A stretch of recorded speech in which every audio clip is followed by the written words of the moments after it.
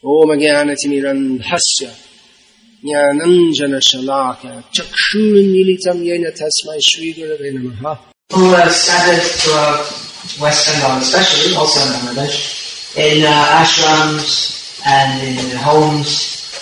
And when I met them, they would often tell me some different stories of Bhaktisiddhantaand, which of course were very wonderfully enlightening and instructive also.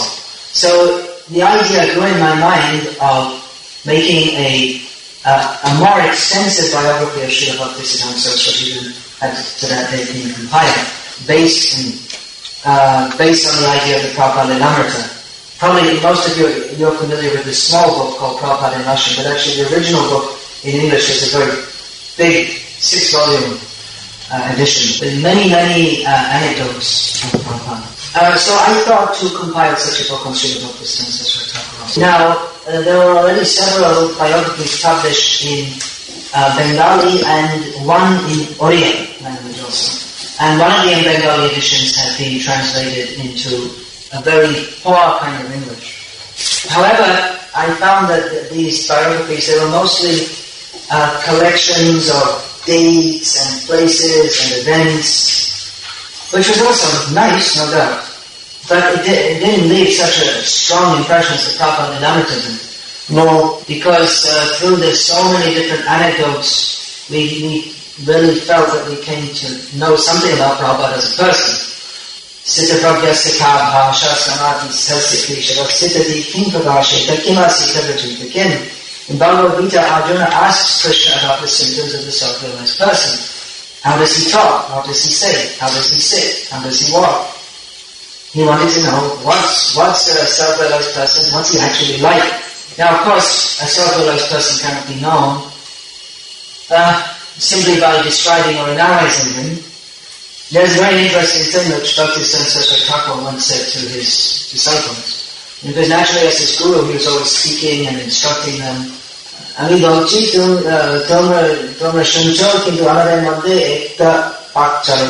said that I'm speaking and you are hearing, but there is a gap between us. Not simply a physical gap, just like in between me and you there's a space. In fact, a gap of consciousness, of realization. So as Hari Shankar was saying last night, that people say about him that, well, Hari Shankar, he knows Prabhupada, but as far as he's concerned, I don't know Prabhupada. Jananta eva janantu kimba bhuktaname prabho manaso vakaso vacho vailavam taravochara. Lord Brahma said about Krishna that some people may think that they may say that they know you. Let them speak like that. But as far as I'm concerned, neither by bodily, vocal, or mental activities is it possible to understand your glories. So like Krishna, his pure devotee is also unlimited to know him, especially for persons of very limited consciousness like ourselves. We cannot know them.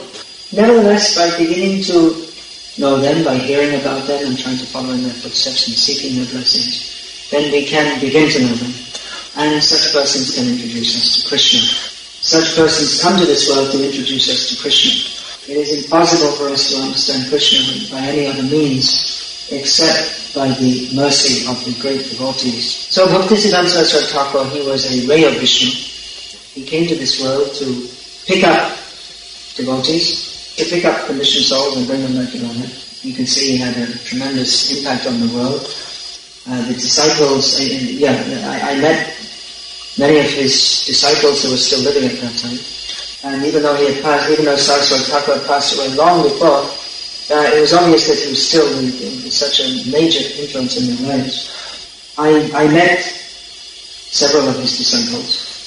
In the same manner, the Prabhupada Lilamrita, one of the main methods of collecting information for that was interviewing Prabhupada's disciples and others who had had interaction with Prabhupada. So I thought to use the same technique. I had to find out the few disciples that were still remaining, of which there are maybe only 4 or 5 in the world at the present time. Now there were various difficulties in collecting this information. Apart from the difficulties of finding out who the disciples were and where they lived, and the various difficulties in tracking them down and going by train and bus and rickshaw and horseback and foot and so many ways to try and find them. But one of the main difficulties was that most of the disciples I met had very little association with him. It's just like most of Prabhupada's disciples, they didn't actually have much personal association with him. They didn't see him very much. And many of them you can imagine that these were the last who were still present in this world. So many of them had joined when they were very young, and shortly after they'd been initiated, Saraswati Thakur had passed away. So many of them didn't know much more than what was already written in various books. And that was, of course, that was another of my sources of knowledge. Was going through there's a lot of literature in Bengali either written by him or about him. Yeah. So I consulted some of that, but there are still oceans more, huge volume of literature. It's still untranslated. So anyway, I was conducting these interviews. But another problem is that several of the devotees I met, they didn't want to talk to me about this. Many of them, when they wanted to talk to me, they either didn't want to talk to me at all, or they wanted to talk about other things. I'd ask them about Saraswati Thakur, and they'd speak for 1 minute, and then they'd go and talk about something else completely different, and I couldn't understand it. I actually found the householder devotees much more accommodating to me than the sannyasis. For some reason or other, it was, I found them. So anyway, I was going here and there, and I was getting a few odd anecdotes here and there, until one devotee in Mayapur, who's from Cuttack in Orissa, he asked me, well, have you seen Dr. Shekhar Prabhu? And I said, no. So he told me, you go and see him, he'll have you. So I went to visit him. He had joined the Math at a young age when he was 16. And actually, Bhaktisiddhanta Saraswati, as he did with many young boys who joined the Math, he took special care of them. And he had been very affectionate to Jyoti Shekhar. It has been Jyoti, not Jyoti. Jyoti means light, and Jyoti is the Oriya Bengali pronunciation of Yati. And it appeared that he'd been a very observant young boy, and he had kept his eyes open and ears open and seen so many things and heard so many things and remembered so many things. So he was living at home and chanting Hare Krishna, and all his family. I mean, after leaving the Math, he had become married, and all his family members were all devotees. Every evening his family members would join together and chant songs of Bhaktivinoda Thakur. They all knew all the songs of Bhaktivinoda Thakur by heart, and that's quite good because there are a lot of songs. So he was, at first, he was a little hesitant, but after some time he understood my purpose. But I explained to him what I wanted to do, and then he was very happy. I told him I want to collect anecdotes that people have personally seen, that you've seen, you've heard, your own personal interactions with Saraswati Thakur. I said I want to publish this for the benefit of the world in general and the Vaishnavas in particular. It will be very valuable and instructive. So Jyoti Shekhar Prabhu told me, yes, I can tell you many such anecdotes. So I sat down with him under the thatched roof of his temple. Temple means his home temple, small. And for about 2 hours in the morning and 2 hours in the evening for 3 or 4 days, he told me so many things. And I would ask questions and prompt him. And he understood my purpose, and he didn't go off the point unless I asked him about some particular thing. But he would concentrate on just giving one story after another, after another, after another. So after 3 or 4 days he said, okay, that's all for now, and you come back again after some time. And I went away, and after a few months I came back, and he had it written down, a whole list of so many things. Yeah. So in this way I visited him maybe, I don't know, maybe 8 times, 10 times, 12 times, and for a few days at each time, and each time he would tell me so many things. And once he took me to a place in the middle of the Mahanadi River outside Cuttack where there's an island, and on the island there's a big rock where you can see the imprint of Chaitanya Mahaprabhu's foot.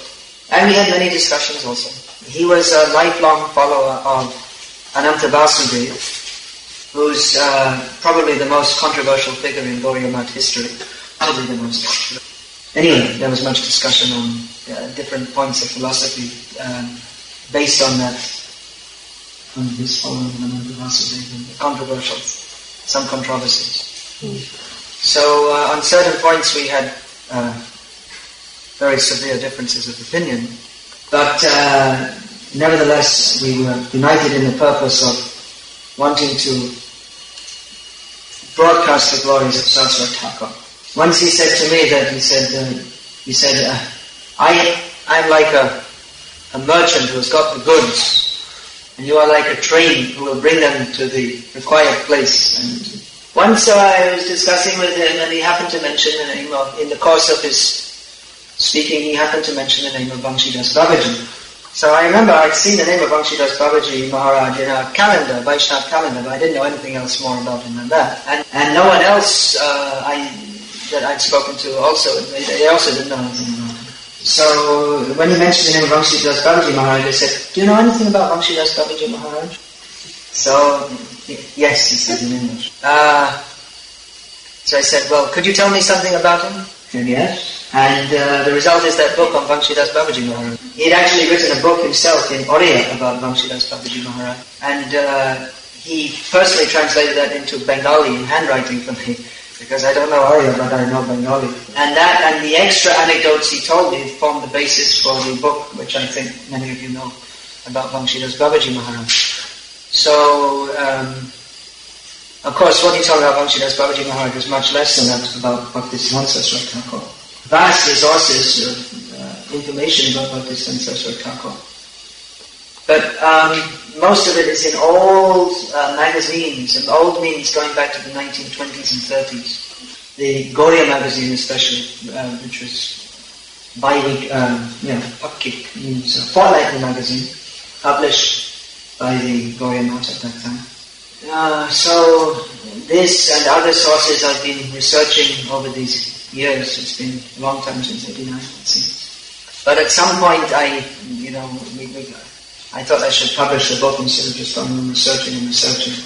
So hopefully when I get back to India in a few days I can work on actually getting it printed, as the final proofreading is supposed to be going on now. Now, one interesting thing about, I was saying there were various biographies published. Now, there's one interesting point about them, is that most of these biographies were published by different sects or different, what we might call splinter groups of the Gauriya Math. So although the basic history is the same, it's presented somewhat differently in the various biographies. You'll find in one biography that such and such a devotee is the great hero who did everything for Bhaktisiddhantaand Thakur, and others were simply rogues, or their names are not mentioned at all.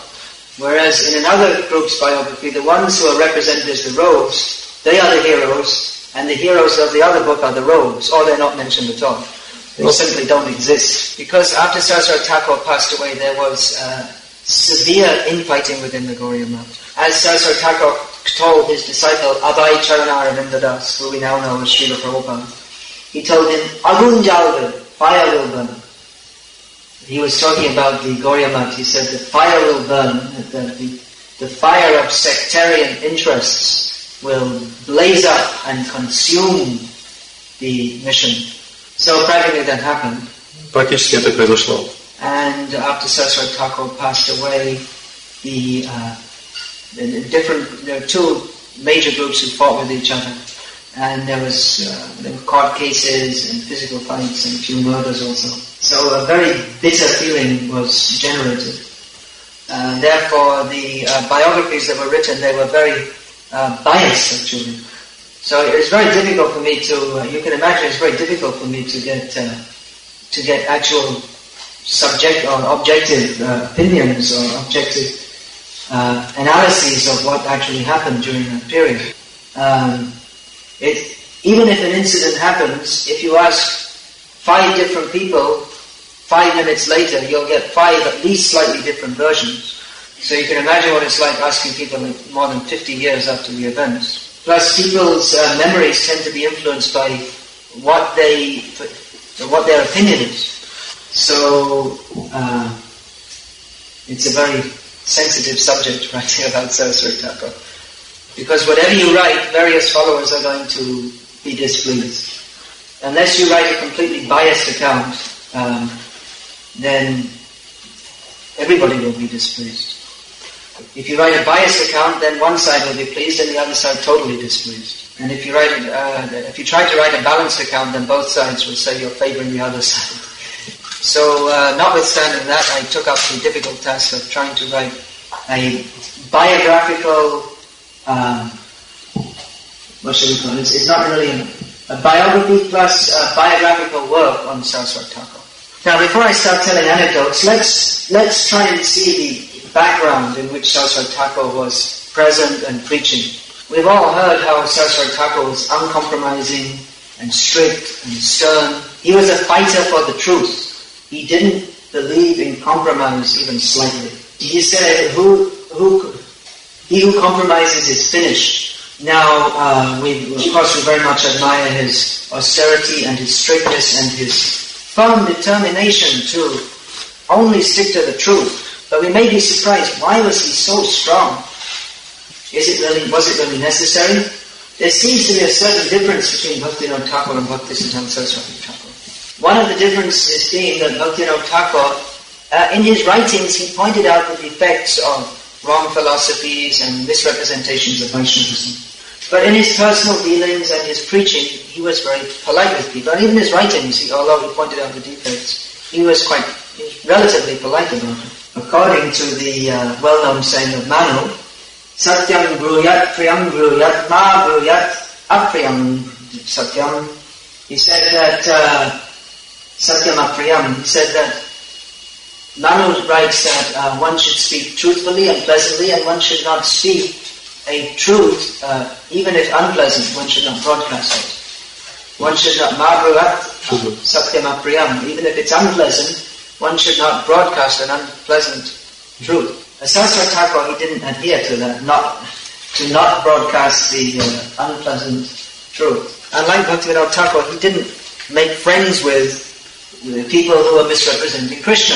He did not adopt any indirect means of presenting Gaudiya Vaishnavism. In English, there's a saying, to call a spade a spade. You have a similar saying in Russian? You could call a spade a manual earth-lifting instrument.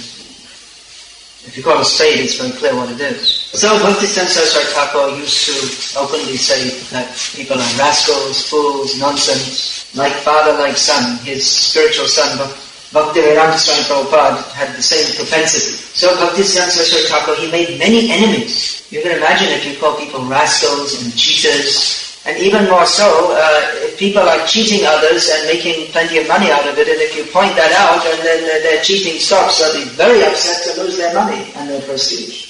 But let us try to visualize the situation in Bengal and in India at that time. Intercontinental plane travel. The railway network was a very modern introduction. Even the radio was very new. Jagdishekar Prabhu, who lived in Cuttack, told me that at that time when he was a boy, there was only one radio in the whole of Cuttack, radio receiver. That was the capital, not at that time. The world was ruled by the British.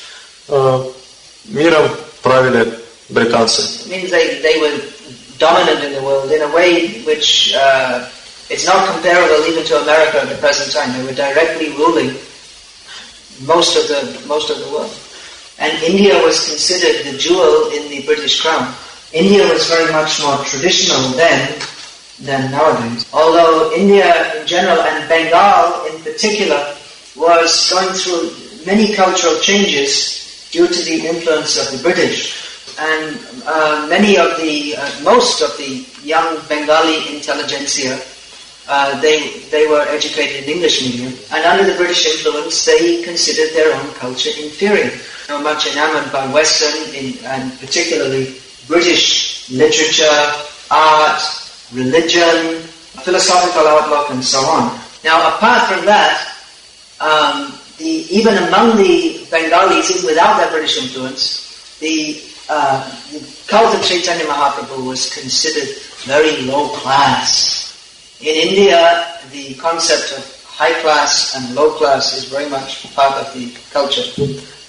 I think not so much in Russia. It's all one class, communist, low class, lowest class. But that concept is very much there. Even today in India, people, they immediately when they meet someone, they want to know what his name is, what his educational background is, and then they put him in a slot. He's in this class. They mentally put him in a slot. So among educated people or high-class people in Bengal, Chaitanya Mahaprabhu's movement was generally considered to be something for very low-class people. Now, actually, historically, many people who were considered low-class were brought into Chaitanya Mahaprabhu. Jato Chilo Harinami Udharilam. Those who are very fallen, they were lifted up by the holy name. And one of the particular contributions of Chaitanya Mahaprabhu is that he made Krishna consciousness available to everyone, regardless of caste. So many high caste people, they didn't like this. That we should, we're from high caste, then why should we be considered on the same level as these low caste people? And many low caste people took to Krishna consciousness, being attracted by the chanting of Hare Krishna, and also being attracted by the social egalite that it offered. But in course of time, for various reasons, actually because the leaders of the Krishna conscious movement themselves became corrupt, therefore the cult of Chaitanya Mahaprabhu mostly became corrupted. Going against the whole teachings of Chaitanya Mahaprabhu, certain persons from the Brahmin caste claimed for themselves the hereditary right to be gurus, donations and respect from their disciples and giving them spiritual instruction. Therefore, everything deteriorated. So they didn't mind to tell people, yes, it's okay, you can eat flesh and you can do whatever you like, just keep on giving me money and I'll give you donations, and you'll all be happy. So this was a major form of deviation within Chaitanya Mahaprabhu's movement. And there are also persons who misrepresented Chaitanya Mahaprabhu's exposition of the highest love of Radha and Krishna to fulfill their own karma lusts. So there are many people claiming to be Gauriya Vaishnavas, but who are actually simply lusty rascals. And they invented such things as, for instance, Kishori Bhajan. Kishori means a young girl, and Bhajan means a process of worship. As Krishna is famous for consorting with the Vraja Kishoris, which means the young girls of Vrindavan. So certain rascals, they would also do their worship using some certain Kishoris. And in this way introduced illicit sex into the cult of Chaitanya Mahaprabhu. Because illicit sex in India at that time, and even at present, is socially reprehensible in India. So their trick was to disguise illicit sex as a highly religious act. But naturally, more discerning people abhorred this. So Bhaktisiddhantaand Thakur appeared as Hare Vishnu. Bhaktivinoda Thakur, he was preaching Krishna consciousness. He was the first to turn the tide away from the disparagement of Krishna consciousness by educated and more cultured people. Disparagement means putting it down, speaking against it, being against it. Disparage? Bhaktivinoda Thakur was the first to turn the tide against the disparagement of Gauriya Vaishnavism by the educated and cultured people at the time. But he prayed to Krishna that I can't do this work alone, you please send you a representative. Of course, Bhaktivinoda Thakur himself is a representative of Krishna, but in his humility he prayed for another representative to come. The acharyas, they're very kind, they don't do everything, they leave some work for us to do for the next generation.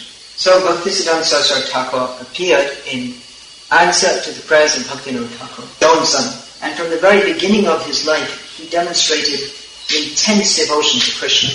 At the age of 5 years, there's a well-known incident where Bhaktivinoda Thakur brought some mangoes to his home, brought from the bazaar.